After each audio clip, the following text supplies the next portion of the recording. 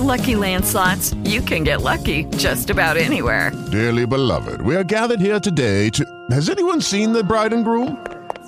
Sorry, we're here. We were getting lucky in the limo and we lost track of time. No, Lucky Land Casino, with cash prizes that add up quicker than a guest registry. In that case, I pronounce you lucky. Play for free at LuckyLandSlots.com. Daily bonuses are waiting. No purchase necessary. Void where prohibited by law. 18+. Terms and conditions apply. See website for details. Blog Talk Radio. 'Cause I'm TNT, I'm dynamite. TNT, and I'll win the fight. TNT, I'm a power load. TNT, watch me go. ERN presents TNT on BTR with your hosts, Chaotic Katie, the Dean of Wrestling Referees Steve Kane, and Sadistic Sean David. Strap in, wrestling fans, and get ready, because it's TNT, and it's dynamite.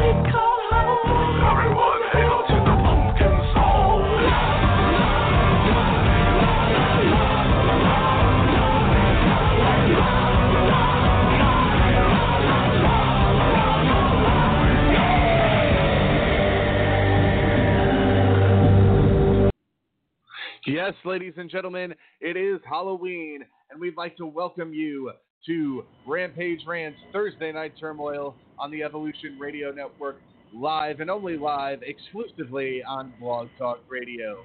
I am Sadistic Sean David, and Steve, you might want to duck. I'm going to shoot the candy cannon. Do what now? I said you might want to duck. I'm going to shoot the candy cannon. Oh, God, okay. So welcome to a Halloween edition of Thursday Night Turmoil. We're going to have a lot to cover here tonight, and we're going to kick Bachelor things party. Sausage Yes, it fest. is. Well, you know I don't mind that, so. Yeah, You that's set what yourself scares up me. for. You set yourself up for that one. SmackDown I did. Friday. We had Team Hogan and Team Flair both promised victory on Miz TV. Yep.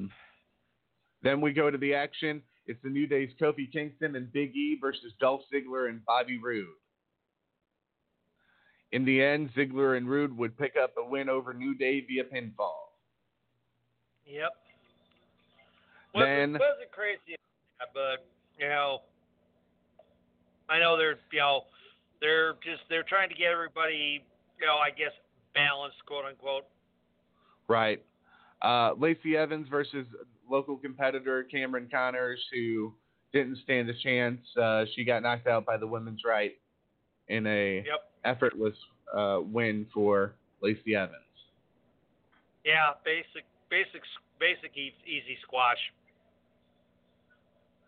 Then Bray Wyatt reveals the creepiest promo we have ever seen, that nothing is ever really done in the Firefly Funhouse. Firefly Funhouse. Oh God, that's like hard to spit out in one. Yeah. Yeah, I know. Drew Gulak versus Kalisto with Lindsay Dorado and Grand Metalik. Kalisto defeated Gulak by pinfall. Yeah, nice to see that. That Manny's getting a little something right now. Who knows how long it'll last? Exactly. Sami Zayn and Shinsuke Nakamura offered Daniel Bryan a fresh start. Yeah, that was. I don't know. That to me was kind of a cringe-worthy one right there. Well, this is even more cringeworthy. Nikki Cross versus Mandy Rose. Well, I don't think that was so cringeworthy. That was actually a pretty decent match. I like both competitors. I definitely like. I always have liked the Nikki Cross character. I have too. The craziness in that is definitely really good stuff. There was interference in that match by Sonya Deville, which we've always been a fan of. Mandy Rose, I don't know. They're not really doing a lot with her. Sonya Deville, I like. Well, if they. Hey, let's put it this way. At least she's on, unlike Liv Morgan. Yeah, I know. I miss Liv Morgan. Yeah. Brock Lesnar refuses to share ring with Cain Velasquez and beats down Dominic. Yep. Again. And then we get the ambulance thing, and then the trainer's room where you get an F5, you get an F5, everybody gets an F5. Pretty much. That's what we expect to see out of Brock Lesnar. Roman Reigns, Ali, and Shorty G versus King Corbin, Cesaro, and Shinsuke Nakamura. Shorty G. I feel so bad for Chad Gable. I mean, here this guy is an Olympic wrestler, and he's reduced to wearing an outfit that looks like something that John Cena would have worn when he was doing the Doctor of Thugonomics. Yeah, it's bad. Reigns, Ali, and Shorty G defeated Corbin, Nakamura, and Cesaro. This continues my question of why are we burying Nakamura? Yeah, and Ali getting the win, which was definitely a good surprising change because the last few times that Adil's been in the ring, he's been getting trashed out. So it was nice to see them go ahead and let him take the Duke. Yes, it was very nice. Then we go to Raw. Becky Lynch versus Kairi Sane. Yeah, Paige made her return to Raw. Real real surprise dump out of Paige by that was Sane and that was definitely nice. In the end, Lynch defeated Sane by submission. We get R-Truth versus Buddy Murphy. Murphy, while the chaos is going on around the ring, picks up a pinfall over Truth. Yeah, that was good. That was a good match. I mean, I like Murphy anyway, and of course, Truth I've always been a big fan of. So the two of them together made for a real nice match, and that. Then it was the promo I just didn't get, and I'll get to that in a second. The Street Profits want the smoke. The question becomes, what is the smoke? Who is first on their line? Who are they challenging? Yeah, the whole thing I don't get is this, okay?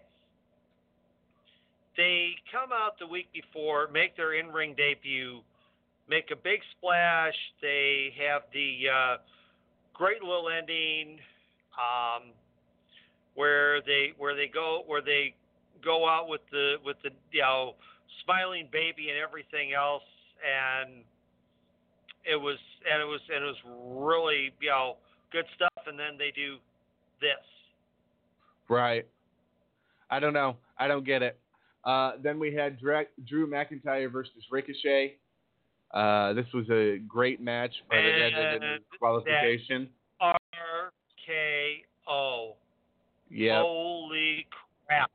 I mean, that thing traveled. That little GIF traveled around Twitter quite a bit on Tuesday, and WWE was the ones that were spreading it. Right. I mean, my God, Ricochet took a head dive on that thing. Holy cow. It was pretty sick. Yeah, it was. The Viking Raiders versus the local competitors of Rizzo and Bryant, dubbed the Chicago Cubs. Yeah. Sure, there's a joke. Oh my God. Well, yeah, because they were in St. Louis. Oh Lord. That's funny shit St. Louis right there. Chicago Cubs. Yeah, that is hilarious.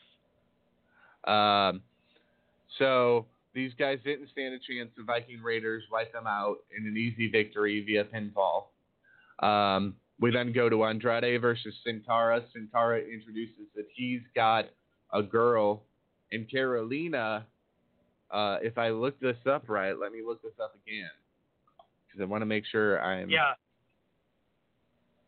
Yeah, she's actual from over at the Performance Center.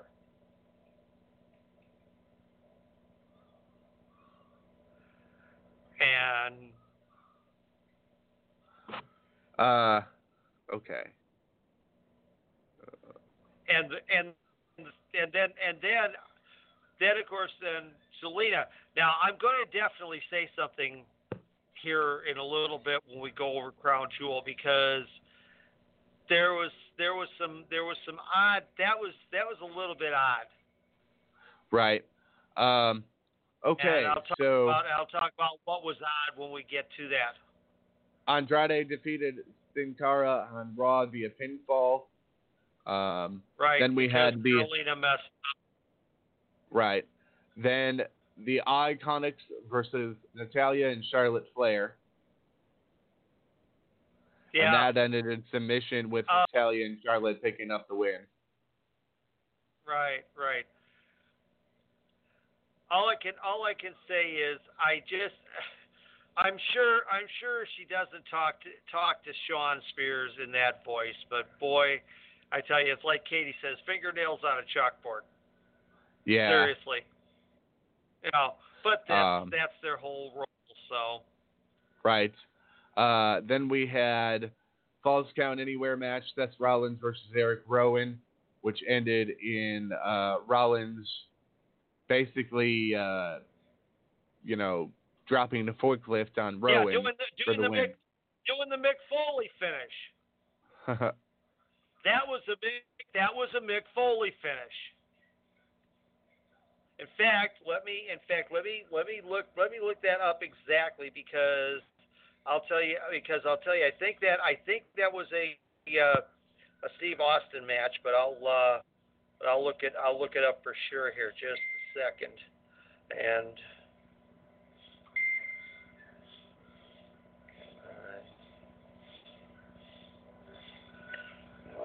I was listening to a message from Katie that she just sent, so I wanted to make sure that she was okay with her being out torturing Toronto, as we're saying, on Halloween.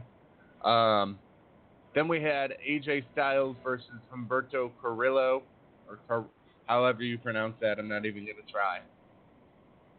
Humberto Carrillo. Styles picked up the win via submission. Yep. Then Bobby Lashley and Lana embarrassed Rusev on the King's Court, and that's how Raw ended. All right, here we go. I've got it. And I'm pulling it up right now because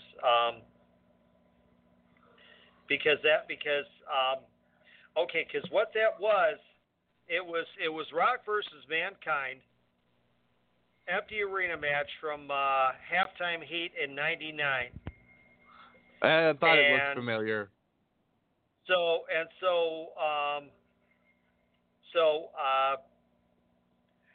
what happened was Foley was Mankind. Mankind took the forklift and pinned a pallet of kegs on top of the Rock, and he stood on the pallet while the referee made the 3 count. And the other big thing about that match, that was Foley's second title reign. Right. All right. Then we moved to AEW Dynamite. And this was Hangman Page versus Sammy Guevara.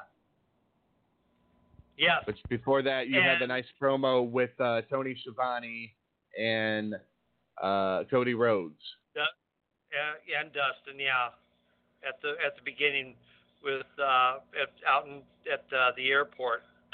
And right, that was cool. And then Paige. I mean, I'll tell you what, AEW is definitely playing that TV 14 rating for everything they can. Oh, absolutely. Because Paige talked about that he was gonna do some cowboy bleep on Pac, which got the crowd chanting back, "Cowboy bleep, cowboy bleep." So. Right. Paige defeated Guevara in the opening match. It was a very good match. Oh yeah, absolutely. Guevara is an excellent talent. I'll tell you. I mean, I'm really impressed with this young kid, Sean. He's got a lot of ability, and putting him in the inner circle with Jericho and they're now Proud and Powerful, formerly known as LAX. Right. And Chris Jericho, he's definitely getting a rub, with working with those guys. Right. Then we had Hikaru Shida versus Shayna, however they pronounced it. Ain't even gonna try. Shayna. Okay. This was a good match. Oh yeah, definitely. Shayna's I mean, this is the first time I've seen Shayna, and she is definitely very, very talented. Oh. Yeah. Extreme. And I'll tell you what, if anybody has not caught AEW Dark from last week, check out the women's 4-way match. That thing was fan-freaking-tastic. Then we gave the heel heat that we needed to. Then we had the heel heat that we needed for Santana and Ortiz as they attacked the Rock and Roll Express. Oh yeah. I mean, I'll tell you what. I mean, they were already getting over his heels, but I mean, man, you think about it.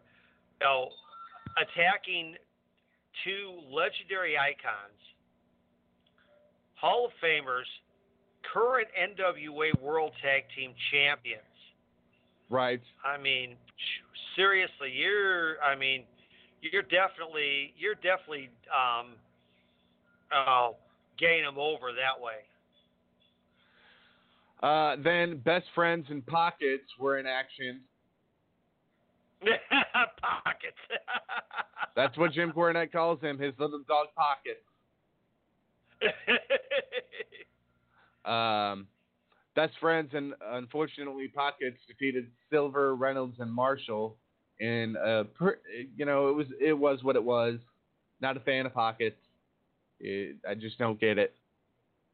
Yeah, well, I mean, yeah, I guess you have to be a big Adult Swim fan to understand the Orange Cassidy character. Anyway, Marshall had a better show up on Dark the week before when he was in that tag match with Peter Avalon.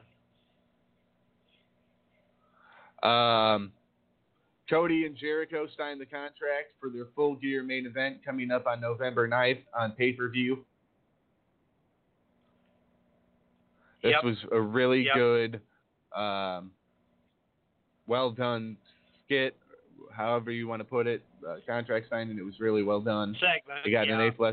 It got an A+ rating.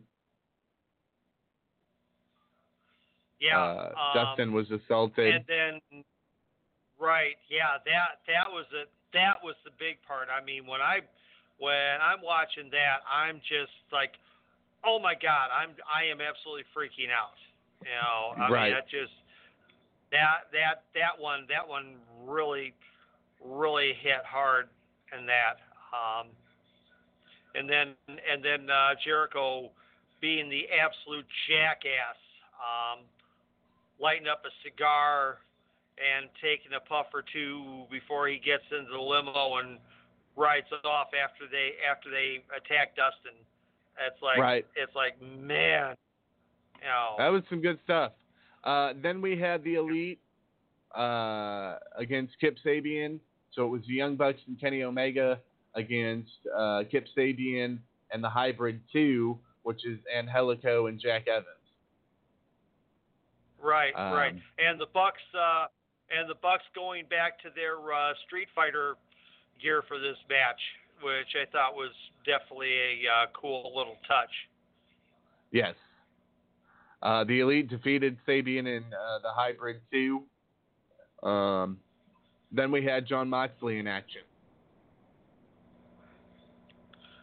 Yep. Nailing the Librarian. And and now, for those who don't understand why Moxley said what he said, that also came out of AEW Dark the week before, where they had Moxley got called into Tony Khan's office, and Tony said, "Hey, you're too dangerous for this, so we're going to have to make it a lights out match," to which Moxley is just going absolutely ballistic on that. And he said there to Tony Khan the same thing that he said last night, that Kenny Omega's blood will be on AEW's hands.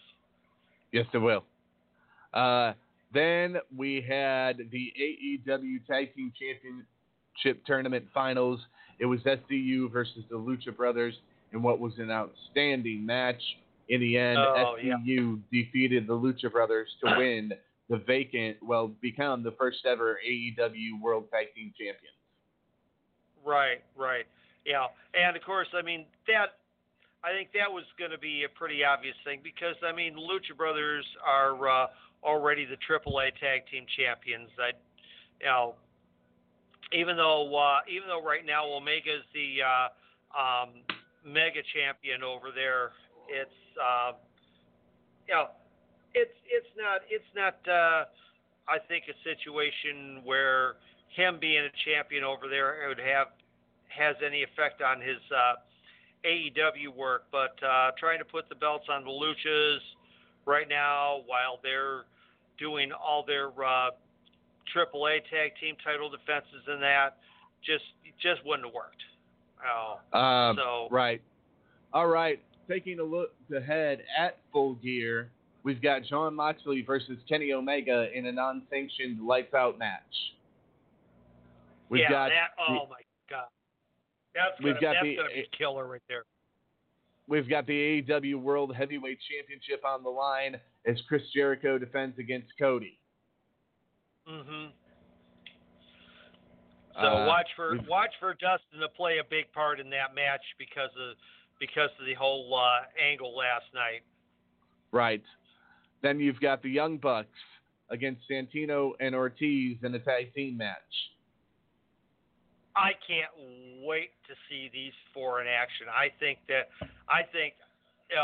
as good as both teams are, I think together they are going to blow the roof off of that place. Then we've got the Hangman, Adam Page versus the Bastard, Pac. Oh yeah, I can't wait to see it. The match that they did in England was really good. It'll be nice to see what they put together here on this side of the Atlantic. And you can expect to see Wednesday an announcement made that SCU will defend the AEW World Tag Team Championships, because now that we have tag team champions, they are going to have to defend them.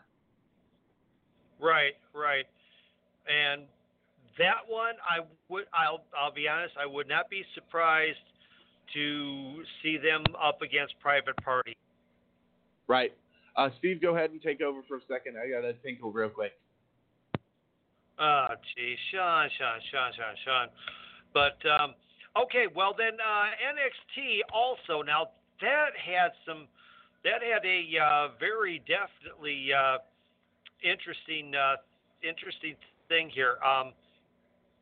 So what happened with probably the big match on NXT from this week was the women's tag team title match, where Kairi Sane and Asuka, the current champions, came back to NXT for the first time in let's see, I think at least a year for both of them, and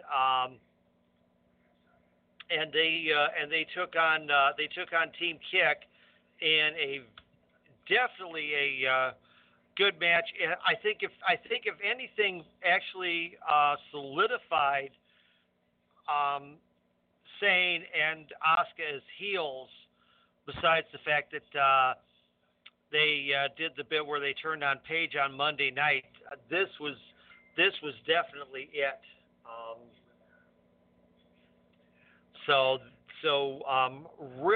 Real big, real big coming out of that one. We'll go ahead and let me pull up the entire thing here. Here we go.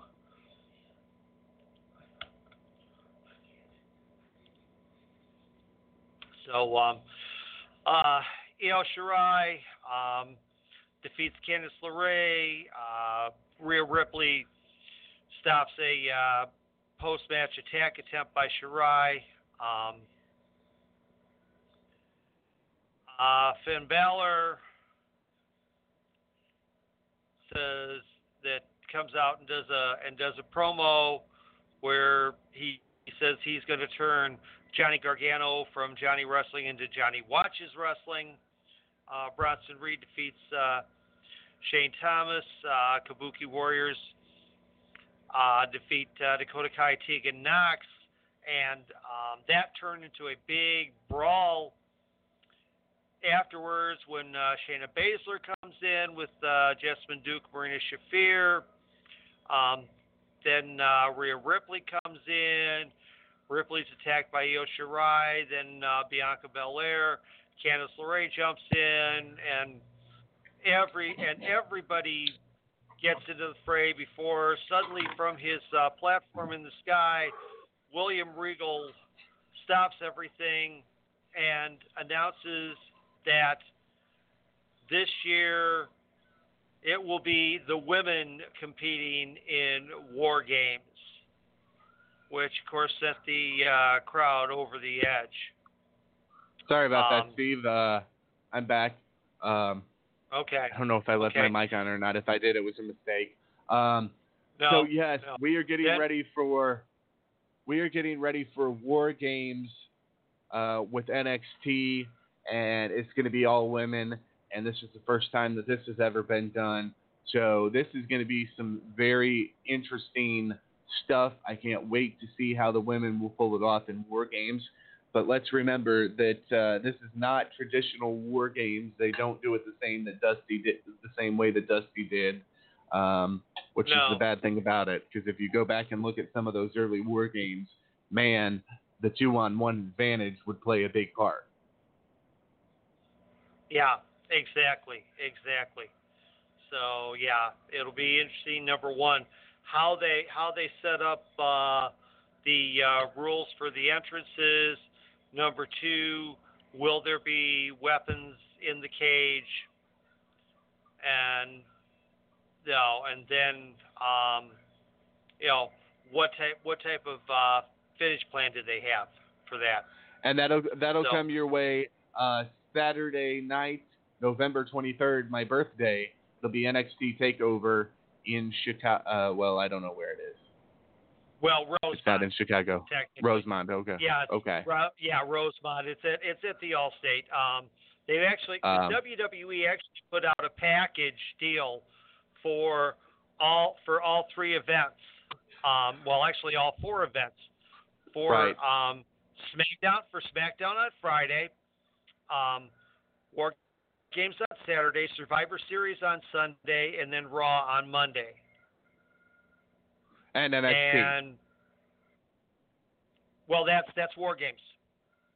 Oh yeah. So you have SmackDown, you have War Games, you have Survivor Series, and you have Raw, 4 of them, and that's a big weekend to spend. But I promise you that's not cheap. Yeah, well, actually, the price is amazingly not that bad. Let me pull that up. I had seen I had the price in that at one point. So let me see. I'll go ahead and continue. Tyler Bate versus Cameron Grimes. Grimes picked up a win over Bate. Remember that Bate is like only 20 years old, so while they're jobbing him out now.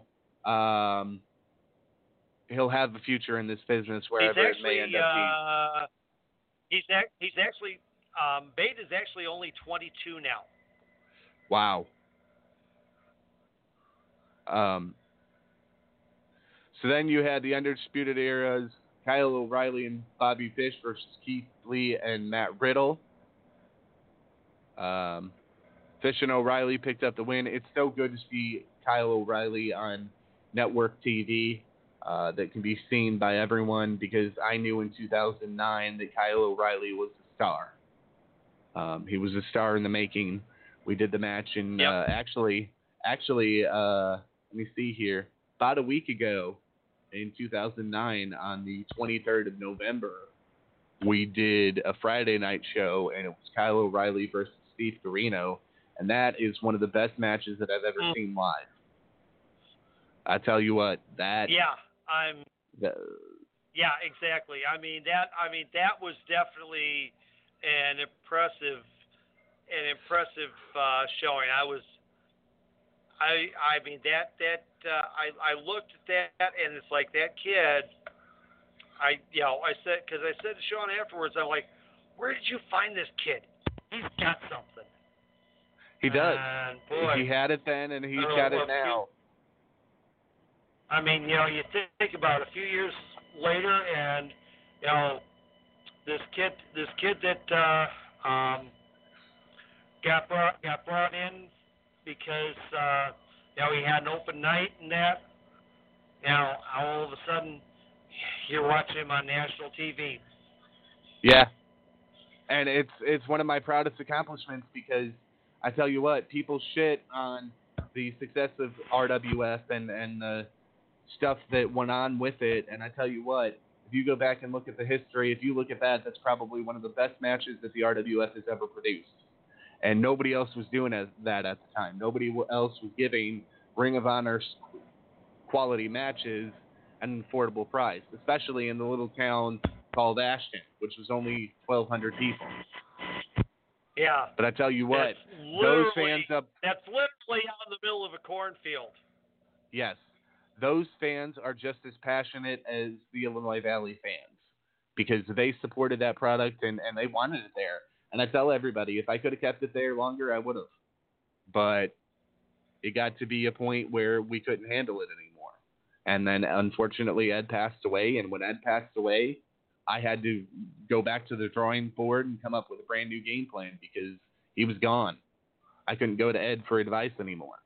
Yep. But, yes, that was one of our best matches. The other matches on that card that were good were Mischief versus Nicole Matthews. That tore down the house. Sheik versus Silas, for what it was good. The way we set that up, and we're going to bring Carino back. And I suspended him. We were actually supposed to bring Carino back in December of 2009. But it didn't happen. And also, Sheik was supposed to bring the NWA World title to RWF, and that didn't happen. So, quick little side note about that. There were some big things that were supposed to happen in that company. So then we took a look at Full Gear. We have not taken a look at Survivor Series because there's no matches booked for Survivor Series. I don't know that other than the women's war game. They are going to have SmackDown versus Raw versus NXT. Well, that'll be interesting. I don't know that there have been any other matches signed for War Games other than the War Games match itself. What I want to take a look at right now. Obviously, Sean, of course, everything was geared up for today. Oh, so I got the package. Well, the championship package, which is the most expensive. Okay, it includes a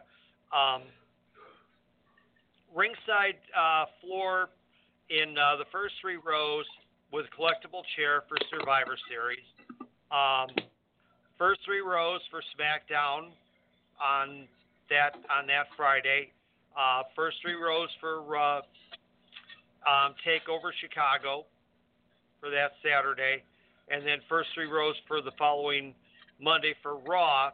A reception, exclusive reception prior to TakeOver with WWE Superstars and Legends. Then a buffet breakfast and autograph session with Superstars and Legends. And then a food tour. Enjoy tasting the best flavors of Chicago's hidden gems with a culinary adventure tour designed by professional chefs. Experience the real Chicago food scene and see art, culture, and history along the way. 4-night hotel accommodations. So you check in on Friday, check out on Tuesday. Now it lists up, and it's a maximum of 4 people.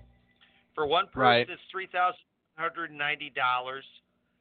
For 2 people, it's $2,850 per person. For 3 people, it's $2,735 per person, and for 4 people, it's $2,680 per person. And that's the championship. Got a platinum, a gold, and a silver package as well. So so there, I'm gonna look something up real quick while you're talking about that, because All Elite Wrestling Dynamite is coming to Champaign, Illinois, on December 4th. Right. Well, they're coming. Well, of course, they're coming back to the Sears Center on the Wednesday before Thanksgiving as well. Would you check prices for that real quick while I check prices on this? Yeah, sure thing. No problem. Okay, platinum seating for AEW Dynamite in Champaign, Illinois on December 4th. Section 2, row 1, which is up by the entranceway. So let me see what else I can find here. These might be sold out. I want section 6. Well, section 2 isn't that bad. I guess it'll give you an angle of the ring. Section 2, row 1. The price is $800. The facility fee is $350. So it's $883.50 per person. Platinum tickets made available by Platinum Seats enables. Okay. I don't know what this includes. It doesn't say. But it's a platinum seat. So whatever. Okay, so that's probably like a VIP package, which will have a meet and greet. Right. And a few other things like that. So that's $800. That's pretty steep. That's why I won't be going, if anybody asks. Well, where are you searching that through? Are you searching that through AEW Tix? Let me check AEW Tix. Go to AEW Tix, because that's obviously, I mean, that's the full thing right there. So let's see here. Okay, AEW on TNT. It took me back Chicago. to the same website I looked at, so it's $883 for the best ticket in the house. Okay. I wonder if that's let's see here. Okay, now I'm getting, because for the 27th I'm getting it through the Sears Center ticketing site. So yeah, we'll see how much a ticket. Okay, there we go. AEW. All right. Let's go for the big one. Platinum. Find tickets. Let's see how much those are running right now. And for those of you in the suburban Chicago area, if you can get them. All right. So yeah. All right. So the platinum seats. So the platinum seats for that are running between $364 and $754 for that. Now let's see what the regular seats are, and the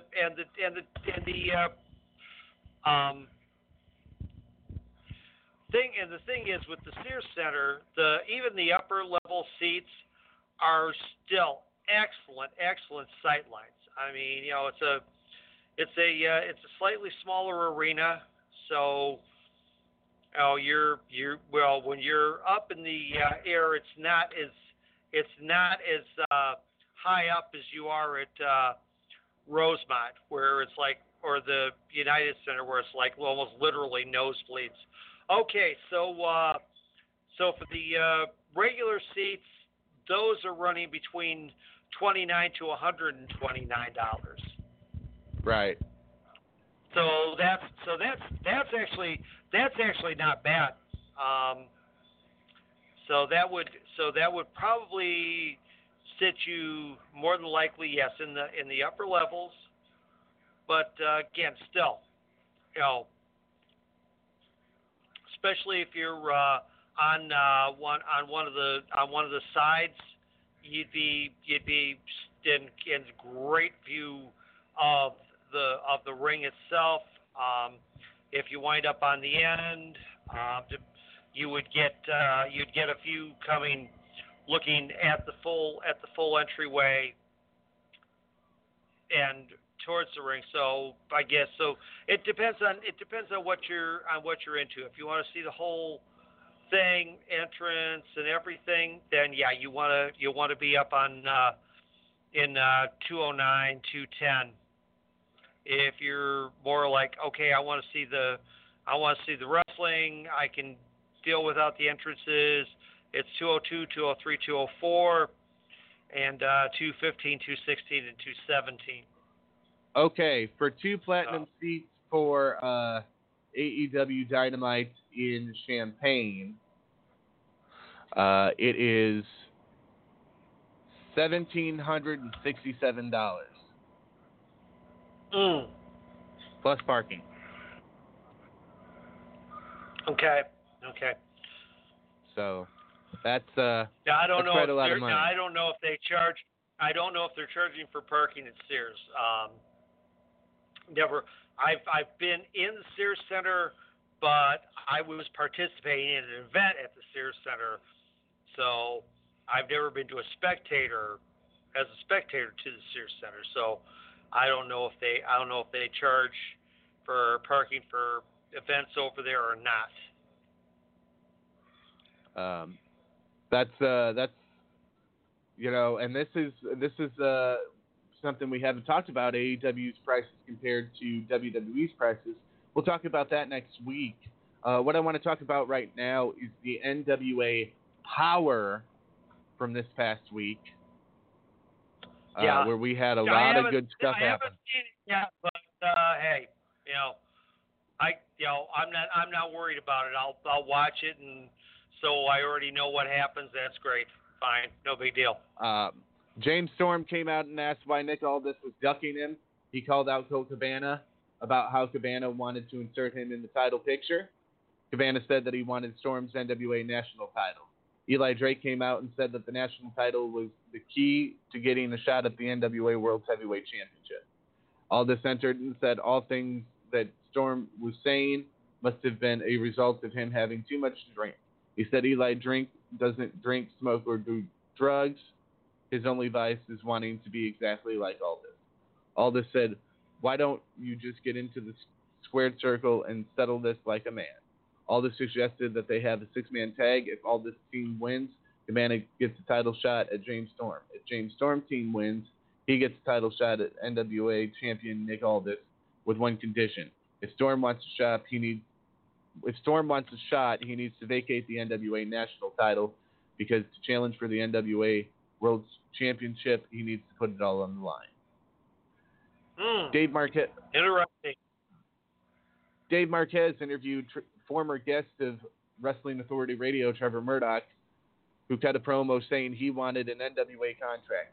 He said that he didn't think that Joe Sophias, or however you say it, should be suspended for 45 days for throwing powder into Colt Cabana's eyes, but that he should fight Murdoch. Murdoch said he would beat anyone he had to for a contract. So we get Trevor Murdoch versus Josephus, and Murdoch. Josephus, sorry. Murdoch kicked the powder into Josephus's own face and picked up the win. Huh.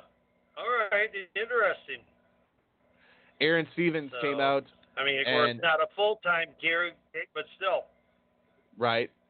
Aaron Stevens came out, and Gally reminded the crowd that Stevens didn't want anyone to make eye contact. Stevens was getting started, but Ricky Starks came out to interrupt him. Stevens said Starks looks ridiculous, but Starks slapped him and sent him flying across the studio before saying, "You talk too much." A recap of the Wild Cards versus Eddie Kingston and Homicide aired. It was then announced that the Rock and Roll Express are coming to NWA Power soon. The Dawsons were out ringside, and Kingston and Homicide attacked them and started brawling.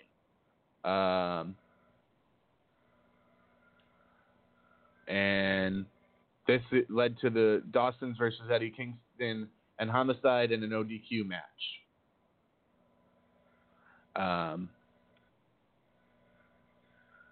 I believe, let's see, what can I find here? Kingston dragged over, let me see this. Royce Isaacs came in and hit a Death Valley driver on Kingston and dragged Dave Dawson onto Kingston for the pinfall. Yep. Another former guest of this show. Yes. Ashley Vox defeated Marty Bell. Bell talked about how Allison Kay is her best friend, but she wants a shot at Kay's women's title. Vox out-wrestled Bell in the early portion of the match, but Bell was able to overpower her and drive a knee into her face in the corner for a 2 count. Bell hit 2 vertical suplexes and a Russian leg sweep for the 2, then rolling elbow for the 2. Bell went for a corner charge, but Vox dodged and hit a headbutt. Vox went for a head scissors, but Bell dodged it and went for the pedigree on Vox. Vox fought out and went for a chicken wing, but Bell blocked it and went for the pedigree again. Vox dropped down and rolled over into the jackknife pinfall for the 3 count. So this had the chicken wing, which is not a freaking hold that's, seen every day anymore. So this is good shit. Thunder Rosa came out and offered to shake Bell's hand, but Bell left the ring. Another former guest of the show, Thunder Rosa. Yep. In a good match, Ricky Starks defeated Aaron the Idol Stevens. Then you had Team Aldis, Nick Aldis, Mr. Anderson, and Colt Cabana defeated Team Storm, James Storm, and the Wild Cards. So that was NWA Power, and that was some good stuff.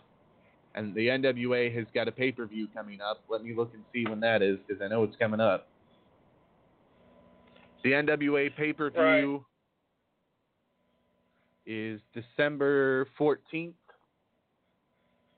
It's NWA Into the Fire. And this will be interesting to see. I think it's only going to be available on iPay-per-view, but that's okay.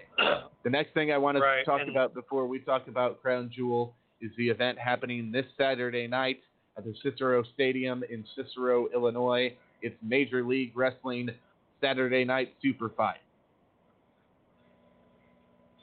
Yep. You're gonna have Alexander Hammerstone defending his MLW National Openweight Championship against Davey Boy Smith Jr.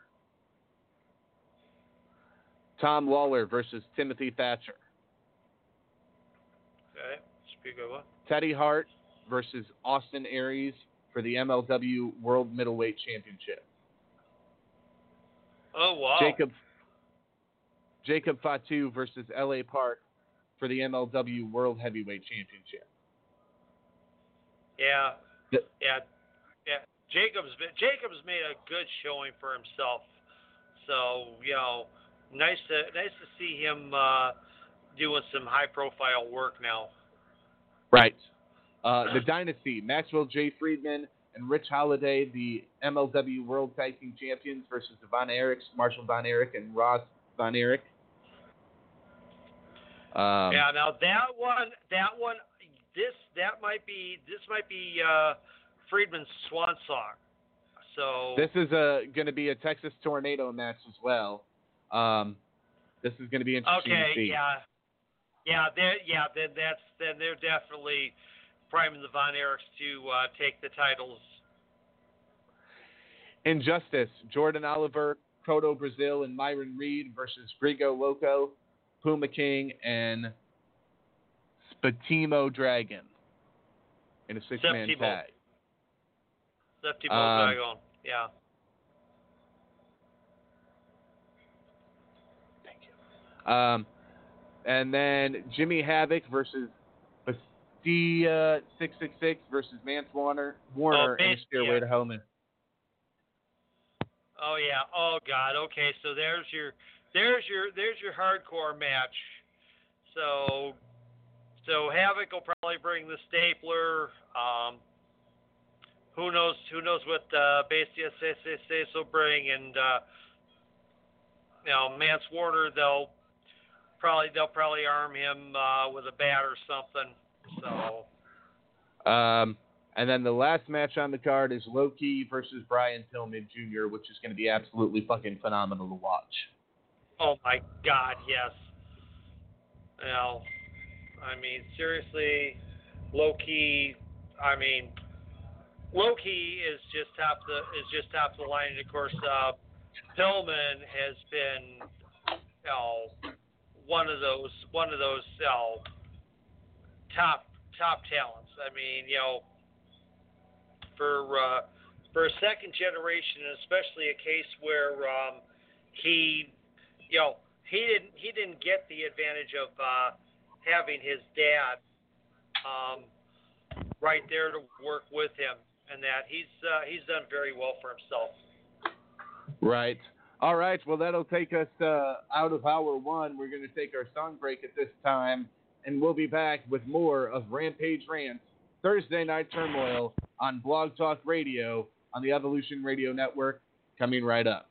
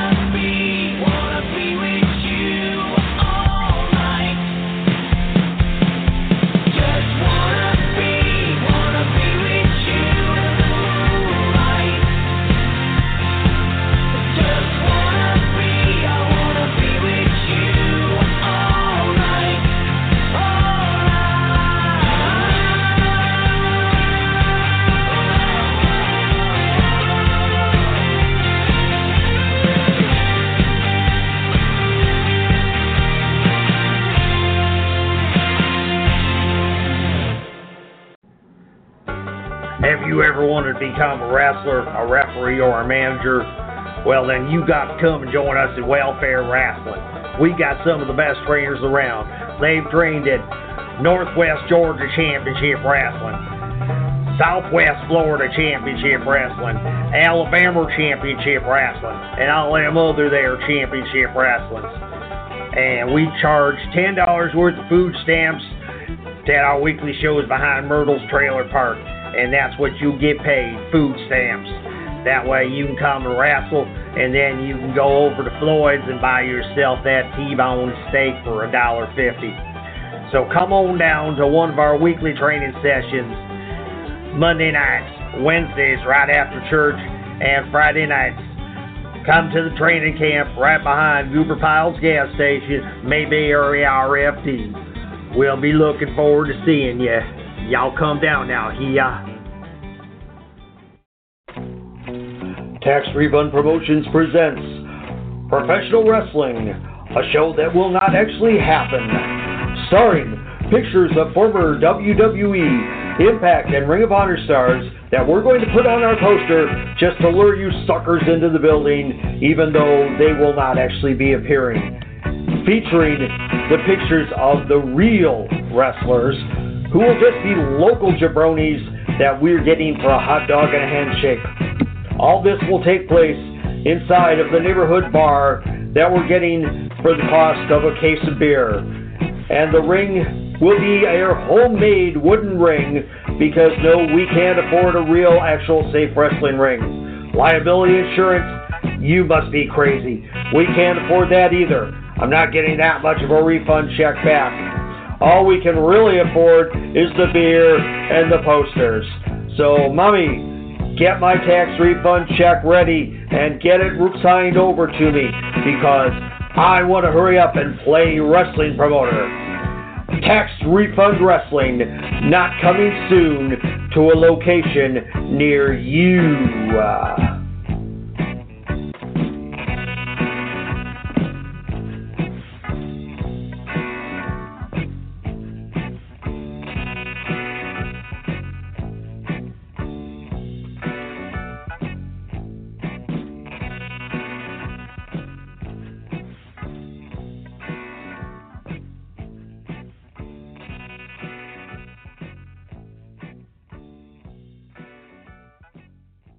It's running amok. It's the shitpocalypse. This Saturday night at the Northeast Philly International Guard Armory, Craptastic Wrestling presents a non-star-studded car of unexplainable matches featuring the Mid-Afternoon Express versus Captain Fantastic and the Brown Dirt Cowboy in a Falls Count Nowhere match. Jerry Idol versus Austin Lawler in a fully empty arena match. Our main event, Arnold Ziffel Jr. versus Oliver Wendell Douglas IV in a Fans Bring the Steel Cage parts match. Admission is just $1 because that's all this crap is worth. That's Craptastic Wrestling this Saturday. Doors open at 6 p.m. Matches start whenever we feel like it. Be there!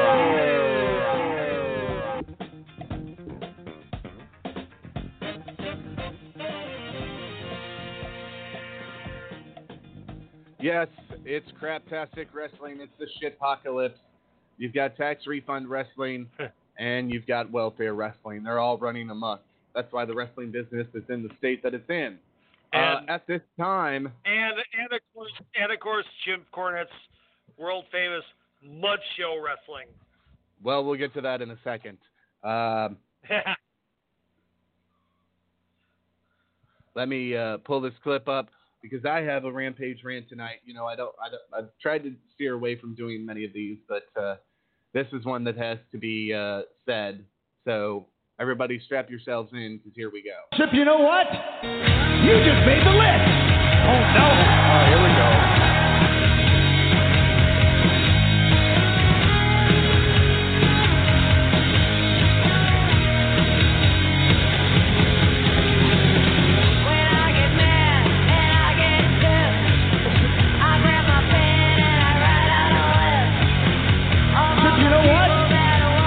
Made the list. Oh, no. Oh, here we go.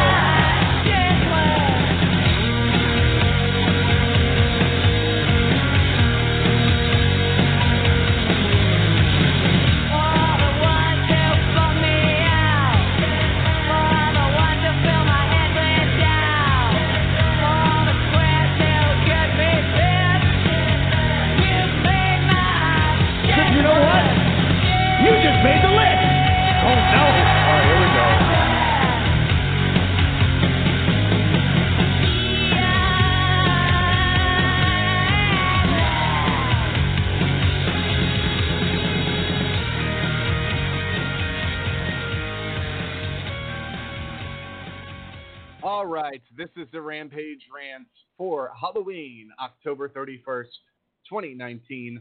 I am Sadistic Sean David, bringing you the following Rampage Rant. It has been brought to my attention that Jimmy Smooth and Powerhouse Wrestling Extreme, a.k.a. the AWA, which, what the fuck is this happy horse shit? I believe it's with Dale Gagner again. They're still running this NWA bullshit. The NWA has been dead for years, and the rights have been owned for WWE for years. Gagner has already been sued over this matter multiple times. They have stripped Brian Blade of their heavyweight championship. I have the insider details. This event had been planned for a while now. However, Brian Blade, their heavyweight champion, was not contacted until last Tuesday to work last Saturday night's event. He informed them that because of the short notice of communication that he would not be able to attend the event. I heard from one of my sources that they stripped Brian Blade of the PWX Heavyweight Championship and told people he no-showed the event. Brian Blade and I have worked together a lot in the past, and he never no-shows an event. The claims by Jimmy Smooth and PWX are false to cover up their own ass. If you know you have an event coming up, you contact your champion first, usually your top guy, first, before anyone else. The lack of this is the fault of Jimmy Smooth and PWX. This shows the incompetence of PWX and Jimmy Smooth as a promoter and a promotion. They also drew under 30 people and had 12 matches. This is outlaw mud show wrestling at its finest because the Beast returned to PWX. I believe Beast has a vested interest in PWX because he had one in HCWA in 2008 and 2009. Jimmy Smooth couldn't promote a successful middle school dance with all the right tools if his life depended on it because he just doesn't get it. Beast ran HCWA into the ground by his bad tactics and predatory behavior. This combo is great. This is the kind of stuff that is hurting the business, not helping it. If you're drawing less than 150 people on the show you're paying for, just give up. You're embarrassing yourself, you're embarrassing your joke of a promotion, and you're embarrassing the business as a whole. Your lack of knowledge on how to properly run a promotion shows to everyone that sees your product. And I believe that Jimmy Smooth and Beast are working together. They may have purchased PWX together because Beast was there for the first couple events and then not there. I don't know if he couldn't be there with his work schedule or what. But here's how that went down.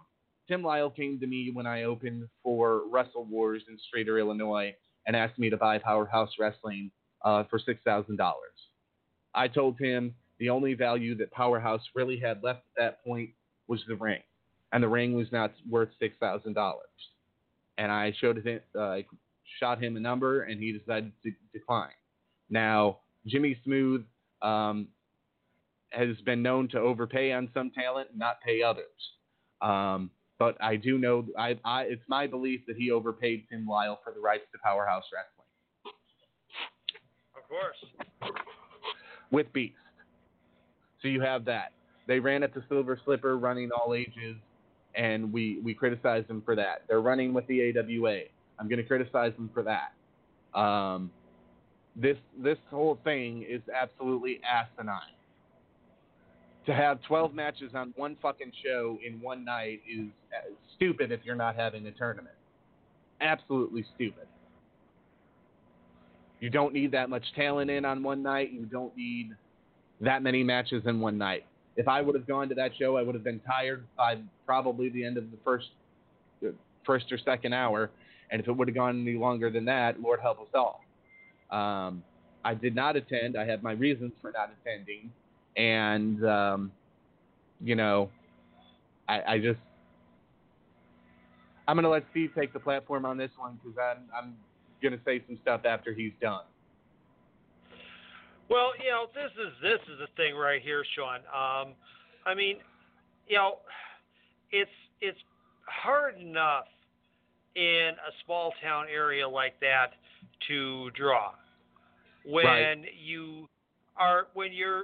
you're not promoting properly, and I know darn good and well that he's not doing that. I can probably almost guarantee, because I still have friends that live out in the Streator area.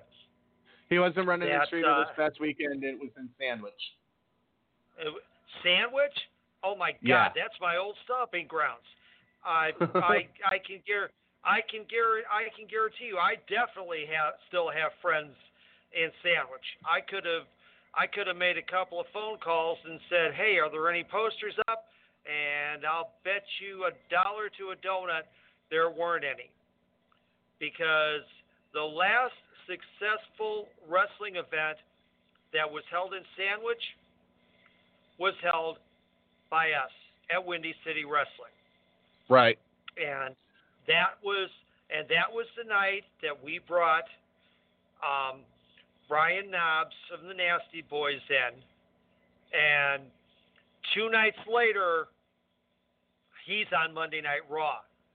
And this Nitro. this was after or Nitro. Yeah, I'm sorry, you're right, Nitro. I should know that because when he did an interview with my partner and I prior to the show, he made some very threatening comments towards Eric Bischoff, and all of a sudden, I'm watching. I see him. My phone rings. It's my partner from my talk show at the time. He goes, "Are you seeing what I'm seeing?" I'm like, "Yeah, I'm seeing it." And he said, "We gotta rush that interview out. That's got to be on this week's show." I said, "Yeah, you're absolutely right." Absolutely. So we made sure we pulled that interview up for that week's episode of our show on Access Cable that we had at the time. Right. So we're going to break this down step by step. Number one, why are they using the AWA name again? Like I said, I believe it's probably with Dale Gagner. This guy just doesn't fucking go away, and he keeps trying to revive the AWA. And I think this was part of our falling out with. He's using the name. That's the big thing. He does not have a legal right to that name. And, that's correct. Sean and I have both contacted at various times. We have contacted the office of Jerry McDevitt, who is the corporate attorney for WWE, and has dealt with Gagner on a number of occasions. And that. Yes. So if Gagner wants to continue this, the poster to me, because I would have made another call, and I would have given McDevitt's office all the info, and I bet you there would have been a cease and desist order at that building within a couple of days prior to the show. So there's that. It's Jimmy Smooth and PWX. Jimmy Smooth does not know how to run a promotion, as I said. It's absolutely ridiculous the way he promotes his shit and does it. I called him a month ago, and he told me he didn't have the card booked because I tried to get booked for this. And I'm not coming out with this because I tried to get booked and they didn't book me. Brian Blade is my friend. He has never done me wrong. We've had our differences, but he's always come through for me.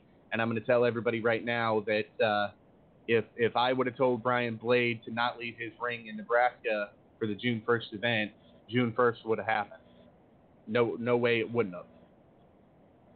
Yep. He's come through us for us before. He'd do it again gladly. It's all about having the right connects. Why was he contacted last Tuesday when other people were already booked for this event? When he's their champion. That makes no sense to me. Yeah. Absolutely. Exactly. That's working backwards. Right. And then to tell people that Blade no-showed, dude, that's fucking low. He doesn't no-show. If he could have been. That's an Ian move. That's an Ian move right there. And then to have 12 matches on the card, like, the hell is that? Oh my God. Yeah. I'm sorry. 7 matches tops.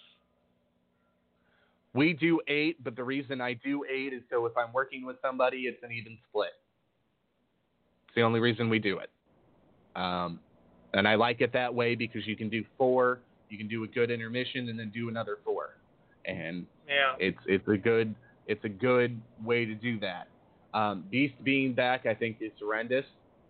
I had a friend tell me that Beast looked so bad in the ring that, he'd do a move and then go over to the corner and catch his breath. Well, this is a guy that should not be in anywhere near a wrestling ring. At his age, he has already had a heart attack because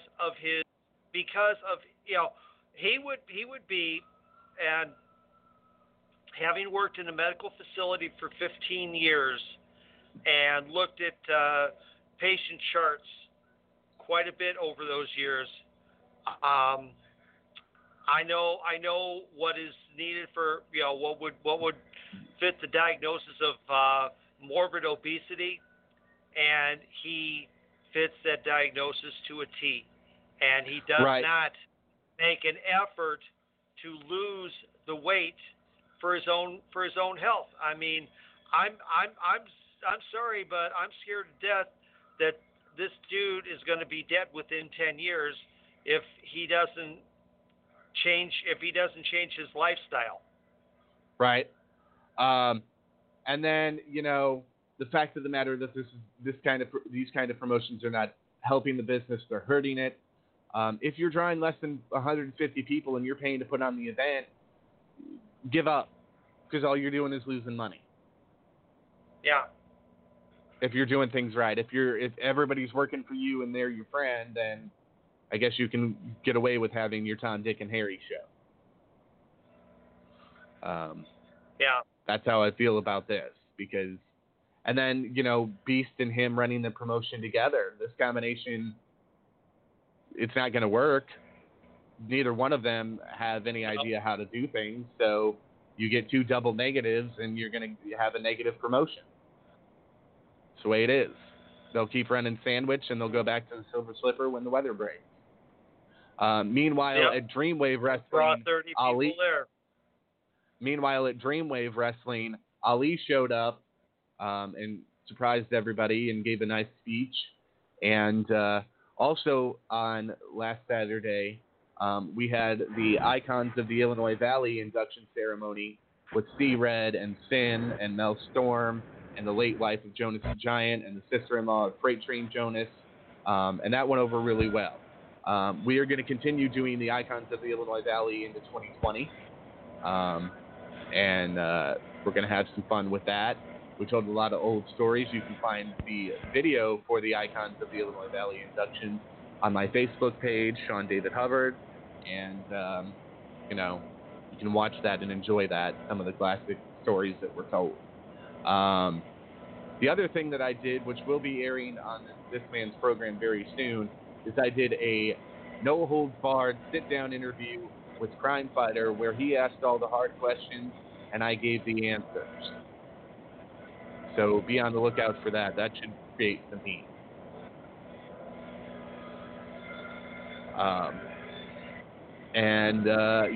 That did it for our weekend news. I don't know if Steve's got anything from over the weekend that happened that he wants to share. Well, you know what? I think this would be the perfect time to go into this because over the past week there has been a controversy concerning the gentleman who was known as ACH in Ring of Honor. He is now known as Jordan Miles in NXT,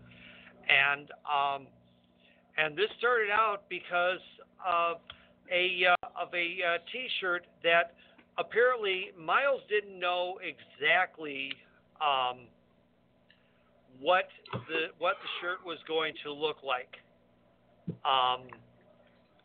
He had supposedly been given a basic view of it and said okay. But when the shirt came out, it was all black with giant red lips in a smile and the Miles name in white letters, and it looked like basically it was done off of the very racist Sambo doll, which a lot of people in my generation know because we grew up with these things, and so Miles called it a slap in the face to every African American performer, fan, and supporter. And he went onto Twitter, and he said, I will keep posting this till my voice is heard. I'm not sorry for anything I say or do. Representation is important. If this is Vince McMahon and Triple H's vision of me, then this is a slap in the face to every African American performer, fan, and supporter. He really went into it. Talked about how WWE is a sham. When you look at it, he went ahead and he said, that like Cedric Alexander can't hardly get a break, yet WWE goes and hires Hulk Hogan after a locker room speech. That's all you need to know. And it even got bigger because within the series of tweets that he ran during that week, he went and he called Jay Lethal, who of course he worked with back in the day at Ring of Honor, and I am only using this expression because that's what he used, because it is a very derogatory term for anybody to call a black person this. It's even more derogatory when one black person calls another black person this. He called him an Uncle Tom. And that set off an even bigger firestorm. Oh wow! Not only, yeah. I mean, we're talking. Booker T came out on it. Titus O'Neil came out on it. Surprisingly, the one person that, as far as I've seen, that did not come out on it, Jay Lethal himself. Wow. This sounds very controversial. There were some people that believed it was a tribute to Rolling Stones. No. That is definitely not even close to that.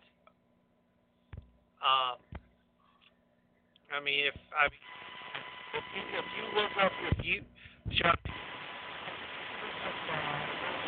You're all static, Steve. if you look up Little Black Santa, You're still all static.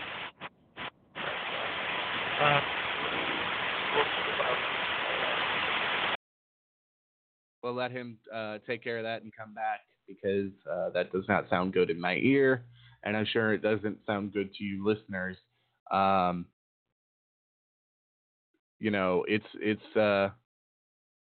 It was a very controversial thing, and we don't know how Vince or WWE is going to press forward handling it.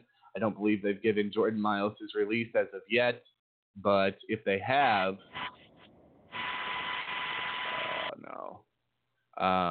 then we will have to see what happens and see where he goes from there.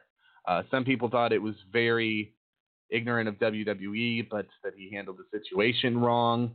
I don't think there's a right or wrong way to handle that kind of situation. I think it only matters is how you deal with it yourself as an individual. There a lot of different people would handle that in a lot of different ways. So there is that.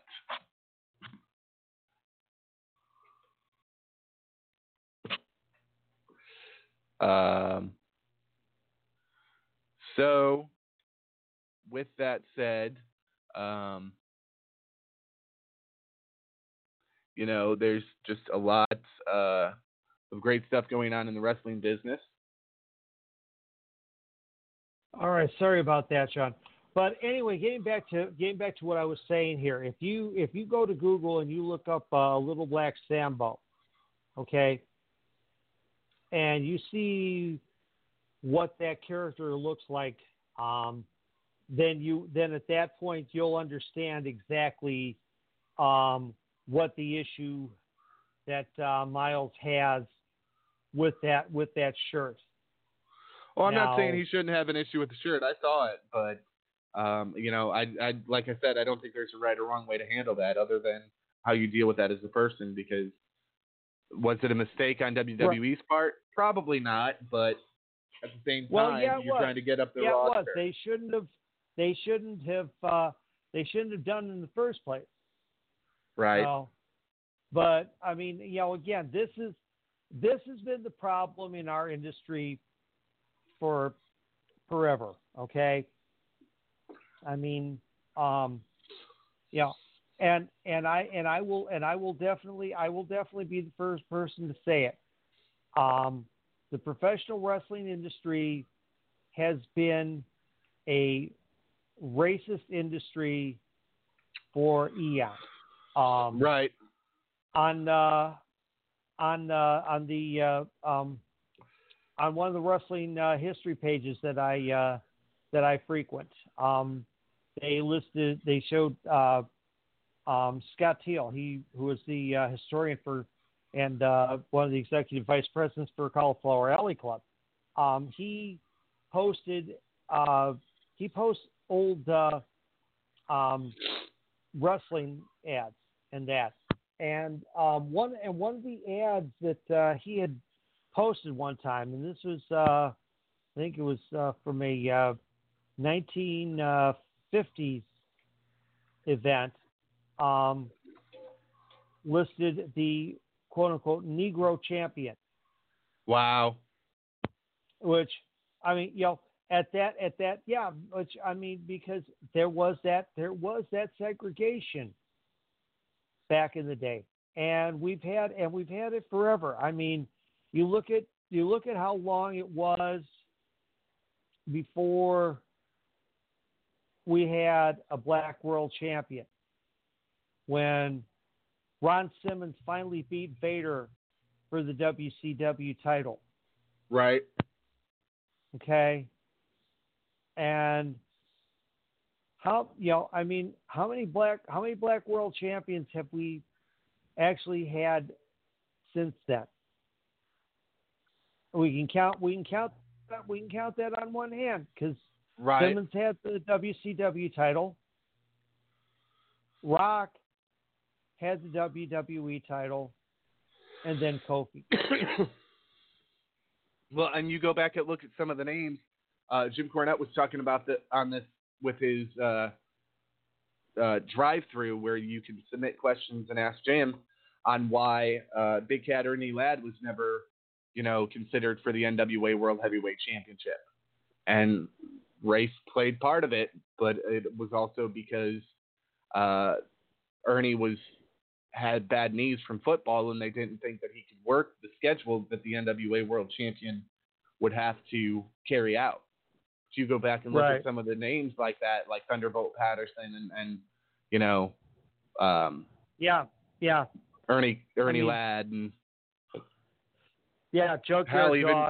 Junkyard Dog. I was just gonna say that, he never got a main title run anywhere. And probably should have, because he was very popular at one point. Right. This is something that they.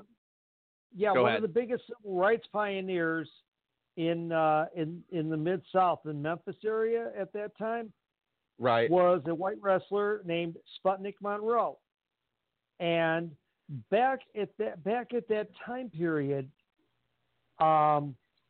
in the Mid-South Coliseum, the blacks were not allowed to sit in the same area that the whites sat. Right. And Monroe vehemently protested that, And in fact, to the point where he actually threatened not to work unless the building was entirely integrated and blacks could sit wherever. Right. And so, and because Monroe was such a popular figure with not only the fans but with the promoters in the Memphis area at that time,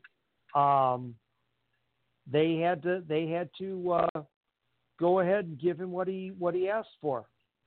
Absolutely. When you have a superstar the stature of a Sputnik Monroe in the Memphis area, you have to accommodate his needs and his wishes.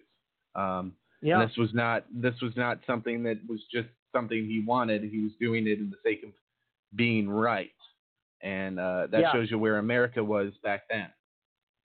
Yeah. And sadly, where it's gone to now. Exactly.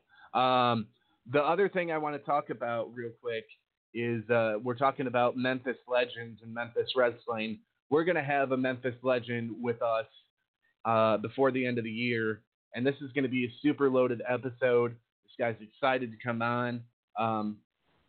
I'm excited to say that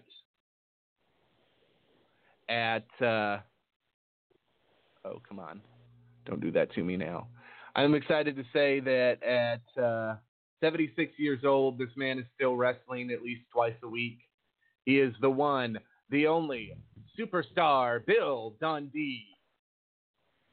Yeah, I can't wait to get him on because the stories of him and Jerry Lawler alone would take up an hour easy. And there's also family history that we have to talk about with him. He is the father of Jamie Dundee, who I believe both of us have worked with.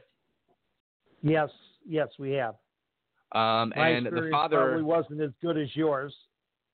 I don't know about that because he was in the car with Adam Evans, and they roll down the window, and a cloud of smoke just comes rolling out, and I'm like, holy hell. And at the time, I was not a cannabis enthusiast, so there was that. But I managed Jamie Dundee that night for a little while, and had fun. It was against one of the Bozes. If it wasn't Steve Boz, it was one of the other ones, but I think it was Steve. Probably Ryan Boz. No, it was Steve Boz. Come to think of it. Oh, was Steve? Okay. And it was Big Daddy's first show in the Quad Cities, and managed Dundee to the ring and then went to the back because he didn't want me out there, interfering in the match or anything. Says, I can do this on my own, kid. But he was cool. And we've had him on the program, and he was cool on the program. And we've had his partner, Wolfie D, on, and he was cool. And, Bill Dundee is, he started wrestling in Australia in 1962 and arrived in the United States in 1947 with his partner, George Barnes. So we'll be talking about that. 1974, not 1947. Yeah, 1974. I read that backwards for some reason. There's a lot we can talk about. Florida, Central States Wrestling, Jim Crockett Promotions, NWA Central States. There's a lot we can talk about. Oh, yeah. He was a booker for Memphis, Louisiana, and Georgia. We'll talk about that. And Dundee is still active in Memphis wrestling, where he's been a heel and a babyface. He frequently appears on Jackson, Tennessee talk radio show WNWS 101.5 with Dan Reeves, and a talk show on public access television cable television channels in West Tennessee. He still promotes indie cards across Tennessee and in South Haven, Mississippi. He's currently running a podcast on Anchor named If You Don't Want the Answer, Don't Ask the Question. I like that. We're going to have to talk to him about that. Okay. Same place I run my solo podcast out of. And on July 20th of this year, he defeated Tony Deppen to win the Wombat Television Championship for Game Changer Wrestling in Tullahoma, Tennessee. Oh, Game Changer. Joey Janela's company. Well, now former company. So we'll have a lot to talk about him. We'll have a lot to talk about with him, I should say. And it's going to be fun because he's going to have a lot of stories to tell. And I promise you what, this is going to be some very good stuff. Bolin said he might drop in. I'd let Bolin know that he was coming. And I'm sure him and Bolin can have some stories. Oh, God. Those two together, oh, Lord, that'll be – well, at that point, we might as well just mute ourselves and because we won't get a word in edgewise between the two of them. So with that, I'm going to let Steve start off talking about Crown Jewel, and I'll chime in where I can. Okay. Well, yeah, definitely. Crown Jewel definitely turned out, I think, at least overall in general, to be a much better event than I had expected it to be. They started out with the pre-show was the 20-man battle royal, which came down to Eric Rowe and Luke Harper and Humberto Carrillo, but they had a fun, I guess, in quotes, interesting little side subplot because R-Truth and Sunil Singh were in the battle royal. About mid-match, Truth got dumped out, and then a little while later, Sunil got dumped out. Samir was on the outside with them, and then as they go around to get ready to go up the ramp to leave, Truth, who's been laying at the foot of the ring for all this time, gets up, pulls Samir out of the way, rolls up Sunil, and wins the 74 to 24/7 7-Eleven European Television Championship for, as Michael Cole said, the billionth time. And then, now this one I was a little concerned about because the last event that Brock Lesnar opened up was, of course, WrestleMania. And everybody remembers what happened when Brock Lesnar opened WrestleMania this year. He lost the Universal title to Seth Rollins. So I am watching this, and now don't get me wrong, I definitely love Cain Velasquez. I'm a big fan. I respect his abilities immensely. He showed well when he had his first match at Triple Mania earlier this year and that. But I'm thinking, are they going to seriously give him the belt right off the bat? No, they did not. But it was an interesting match. And Sean, I guess you'll have to catch up and watch this because the thing that I caught on as a ref was the referee did not get involved when they were in the corners.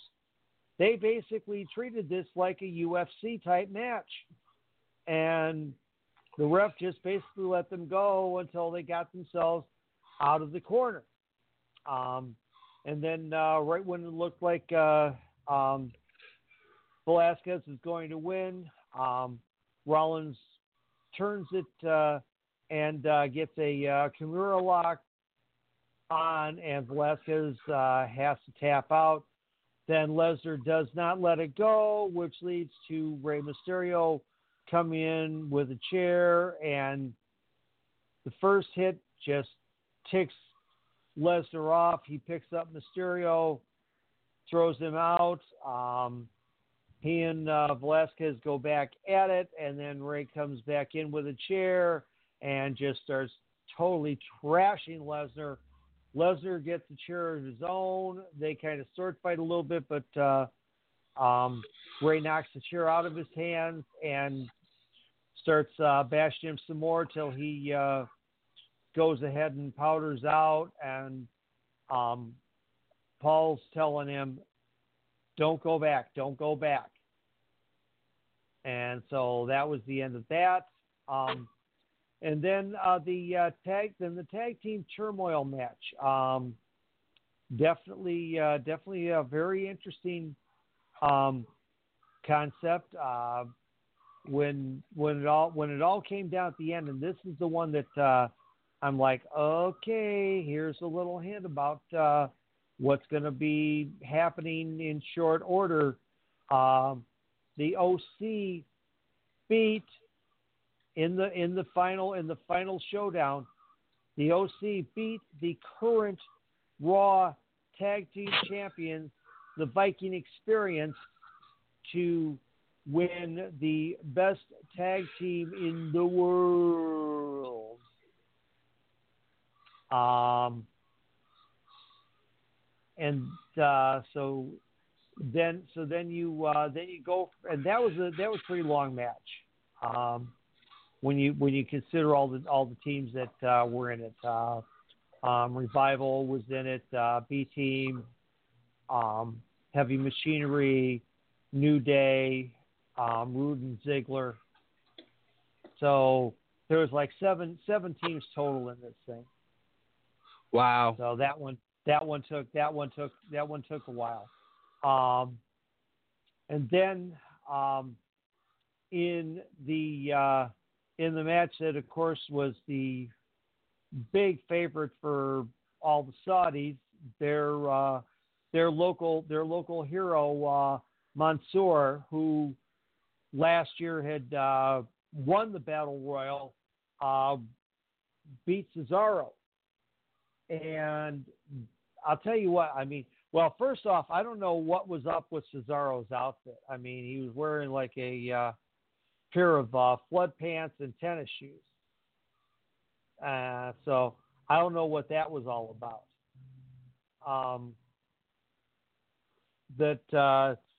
Mansoor, this guy,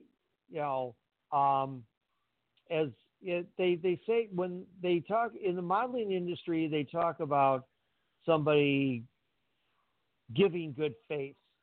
That means that their expressions are on target, to the point, definitely really, really top notch. Mansoor gives good face. His expressions, I mean, it's like he knew when the camera was doing a close-up on him, because his reactions were spot on.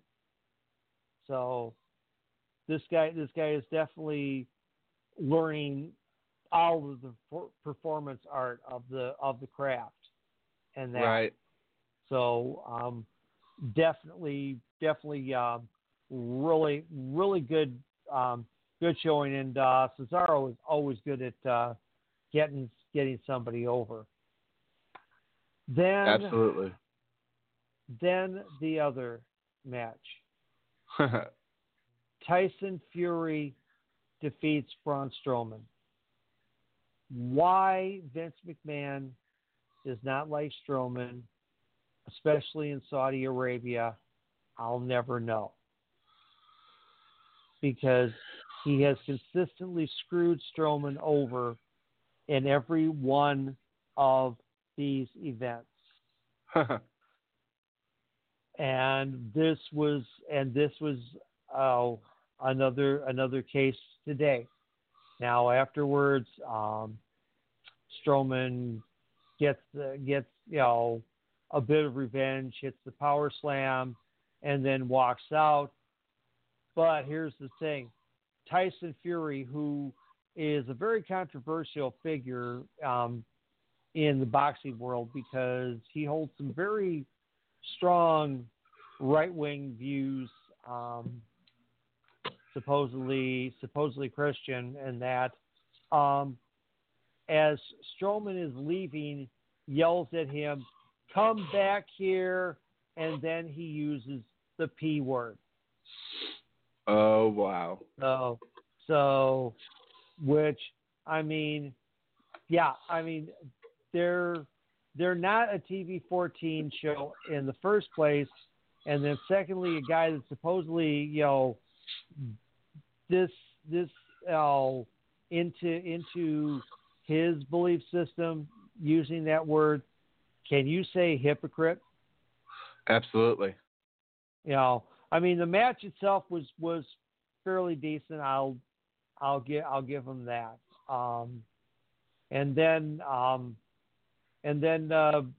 they had the backstage segment where Sunil winds up once again beating R-Truth. Well, this time it's Sunil, not Samir. Beating R-Truth for the 24/7 championship. And then really good match between AJ Styles and Humberto Carrillo, which Styles retains the U.S. title. Right. And then came the probably the match of the night, because it was indeed history making, in which Natty Neidhart and Lacey Evans wrestled. And of course, this is a big deal because to allow women to actually perform in a wrestling ring in Saudi Arabia is something that that WWE's been fighting for years for, and that now,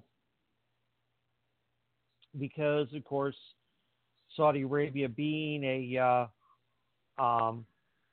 Muslim nation, and that they don't allow their women to go out with any body skin showing, and that so what they did was that both women had gear on that went from their neck all the way down to where their boots were at, covered both arms. So all it was showing was their head and their hands. And to go ahead and add just a little bit extra to it, both ladies wore T-shirts. Natty wore one with the Heart Foundation logo, and Evans wore one with her design on it, and that. And the other thing, and this will throw you, Sean, when you actually sit there and watch this match. Okay. Normally, as we've known it, because of course, well, we watch it and we see what happens, and that then Lacey, of course, is normally the heel, Natty the baby face. So before this match started, Natty extended her hand, Lacey shook hands with her, and they basically had a solid, straight-out wrestling match. There wasn't the Lacey wasn't doing her, normal Lacey Evans heel type thing, and that. Natty winds up getting the win, and then afterwards, the two of them, they had their own version of the curtain call, and they hugged each other in the ring, and they got the camera on Lacey's face, and Lacey is just bawling like a baby. And then they separate, and you can see Natty's wiping away the tears from her eyes. They raise their hands together. Then they go out, and as they're walking out, they come up to a woman on the front row, and they both they hug her, They kiss her. They talk to her.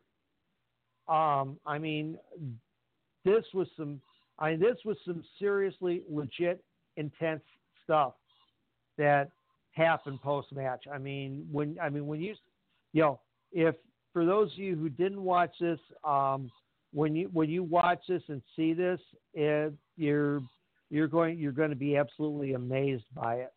And right. And then Natty goes to a couple other women and does the same thing. Takes a selfie with one young girl, and that, and so that was a big deal right there. Then we get the 10-man tag, and this is where I'm gonna go off a little rant myself here. Okay, when Team Flair was introduced, Bobby Lashley came out with Lana. Now, Lana was wearing some sort of looked like a faux fur piece that went basically from neck down to feet and that. And she walked out with him. Now she didn't do any kissing or anything like that. She stood there with him, and then she took off and went backstage. Now, why in the Battle Royal, when Andrade had a solo entrance, why wasn't Zelina Vega out there as well? So Vince, you got a little bit of an explanation to make on that one. Cause maybe they couldn't get Zelina Vega into the country. I don't see why not. Well, of course, then again, I don't know if necessarily if Zelina Vega would want to be in Saudi Arabia. For those who are not aware, Zelina Vega, the Trinidad's father, was killed at the World Trade Center during the 9/11 attacks. So she might not personally feel comfortable going to the country where most of those hijackers were from. Right. Yeah, I'm getting a little political here, but it's just an honest fact. Right. So anyway, you get the Flair team, which was Orton, Lashley, Nakamura, McIntyre, and Corbin, against Team Hogan, which was Roman Reigns, Ricochet, who was dressed up in some sort of ersatz superhero gear that people on social media are panning. Rusev, who is starting to look like Rusev again. Yay! He no longer looks like the Latino Gardner. The mustache is filled out. He's growing the beard back. He's looking like Rusev, like we know Rusev. Our good friend Ali and poor Chad Gable with the bad John Cena outfit. But the match itself was really good. And it had a point, near the end where, just where everybody was getting throwing their finishers out, and that in the end Roman Reigns wins by spearing Orton. Right. And so of course the Hogan team gets the curtain call. Then the main event. I'm sorry, but Why the red light? Yeah, there's been a Just lot of complaints about make that. it glaring. Just make it the glaring white light and black out the rest of the arena. That all red thing is crap. But how appropriate that a scary type character wins the Universal title on Halloween night in a country that doesn't celebrate Halloween. Yes. Yeah, And there's some weirdness to that. And the last thing we're going to cover here tonight is Impact Wrestling results from Cage versus Callahan 2. Yes. Naomichi, oh God, I'm not even going to. Naomichi Marufuji. Oh, just Marufuji. That's what he's always referred to as Marufuji. Defeated Josh Alexander of the North. Yep. Good match. It was a real good match. Rosemary, Jordan Grace, and Alexia Nicole defeated Knockouts champion Taya Valkyrie, Kiera Hogan, and Madison Rain in a non-title match. Yeah, another great match. Jordan picks up the win on that one.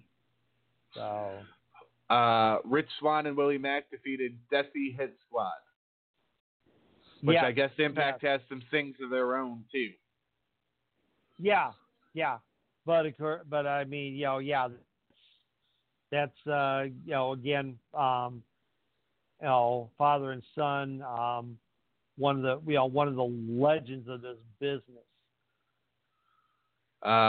We then get Joey Ryan calling out Ken Shamrock for next week. Yes. Oh my God, that bit was hilarious. Shamrock's like, "Oh, I know who you are. You're the penis guy," and and Joey trying to get him to grab it and everything, and so that was definitely different. I'm not sure how Shamrock really felt about it, but hey, he's going through with it. What can you say? Impact X Division champion Ace Austin defeated Eddie Edwards in a non-title street fight. Yep. Austin's growing on me. The kid's got some definite talent. I just wish he was a little bit bigger.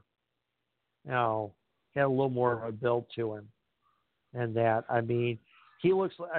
The people who criticize the current crop of wrestlers, saying they look like that I could beat him up. Well, that's Ace Austin. Then they talk about next week. It's going to be Falaba versus Michael Elgin, Moose versus Willie Mack, and Joey Ryan versus Ken Shamrock. Yeah, that's gonna be some good stuff. And then it was their main event: Sami Callihan, Brian Cage, and a steel cage for the Impact World Championship. And unfortunately, brutal match. Unfortunately, Sami Callihan is the new Impact World Champion. Yeah. I'm sure Jim Cornette's going to have some lovely things to say over that. Yeah, we'll have to listen to the experience to find out what he's got to say about his favorite wrestler. Tessa Blanchard came down to the ring, got in the cage, and got face-to-face with Callahan. She's coming for Callahan's title. Right. Yeah. So. That's an interesting dynamic. I'm still kind of working on that one. And then interesting tweet that came about by Blackheart himself, Tommaso Ciampa, who said that several years back he and Sammy both did a tryout for TNA and they were both rejected, and then Sammy went on. Let me pull this up because I want to actually get this. While you're doing that, we'll play this. Absolutely. And hopefully you don't go to one of these this weekend. This Saturday night at the Birmingham Fairgrounds, Mud Show Championship Wrestling presents an all-star card of action-packed wrestling matches just for you. In the main event, Sam McCallahan faces Jelly Janela in a bleak 182 death match. Featured match, Joey Ryan versus Priscilla Kelly in a puke on the naughty parts match. First person to puke on their opponent's naughty parts loses. Garden rake on a pole match, special wheelbarrow race, and much, much more. All that this Saturday night at the Birmingham County Fairgrounds. It's Mud Show Championship Wrestling. You don't want to miss it. Y'all better be there.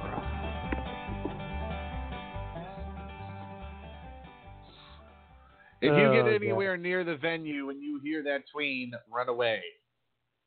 Yes. Or else they're going to make you squeal like a pig. So, go ahead, Steve, if you got that pulled up. And people my age get that reference.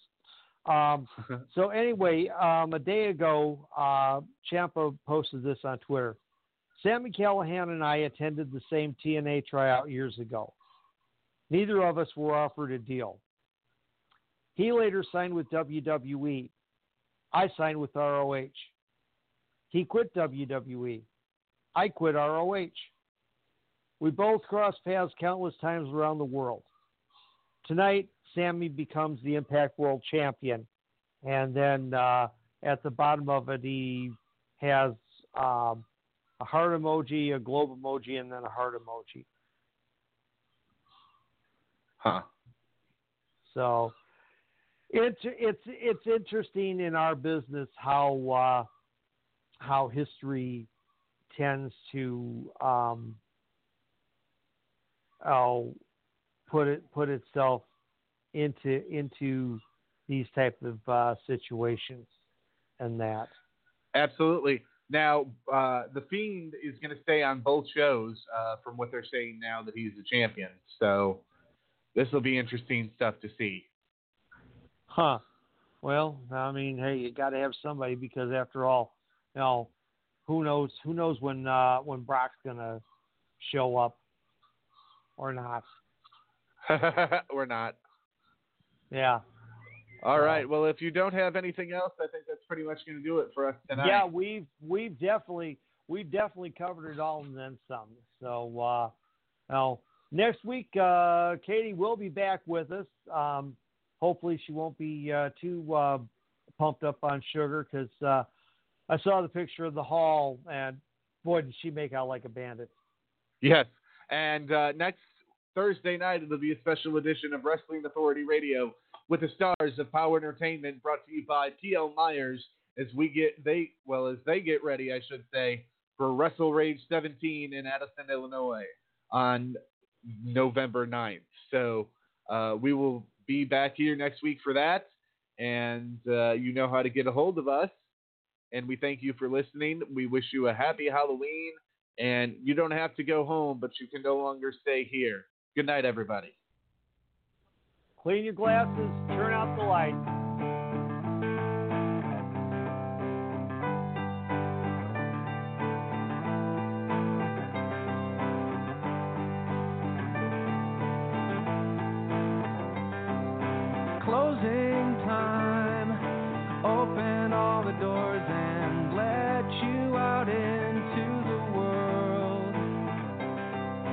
Closing time. Turn all of the lights on over every boy and every girl. Closing time. One last call for alcohol, so finish your whiskey or beer. Closing time. You don't have to go home, but you can't stay here. I know who I want to take me home. I know who I want to take me home. I know who I want to take me home. Take me home. Closing time. Time for you to go out to the places you will be from. Closing time. This room won't be open till your brothers or your sisters come. So gather up your jacket, move it to the exit. I hope you have found a friend. Closing time. Every new beginning comes from some other beginning. And yeah, I know who I want to take me home. I know who I want to take me home. I know who I want to take me home. Take me home.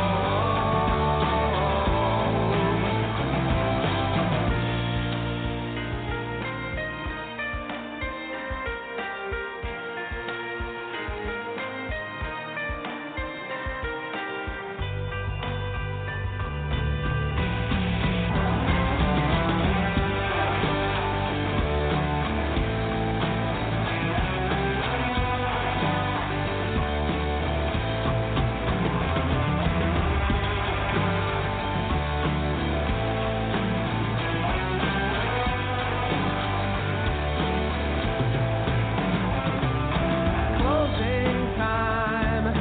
Time for you to go out to the places you will be from. I know who I want to take me home. I know who I want to take me home. I know who I want to take me home. Take me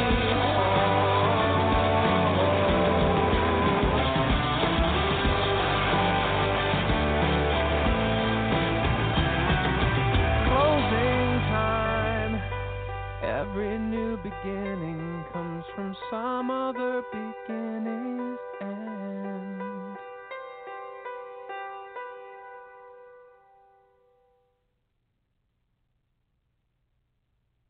It is Ryan here, and I have a question for you. What do you do when you win? Like, are you a fist pumper, a woohooer, a hand clapper, a high fiver? I kind of like the high five, but if you want to hone in on those winning moves, check out Chumba Casino. At ChumbaCasino.com, choose from hundreds of social casino-style games for your chance to redeem serious cash prizes. There are new game releases weekly, plus free daily bonuses. So don't wait. Start having the most fun ever at ChumbaCasino.com. No purchase necessary. VGW Group. Void where prohibited by law. See terms and conditions. 18+.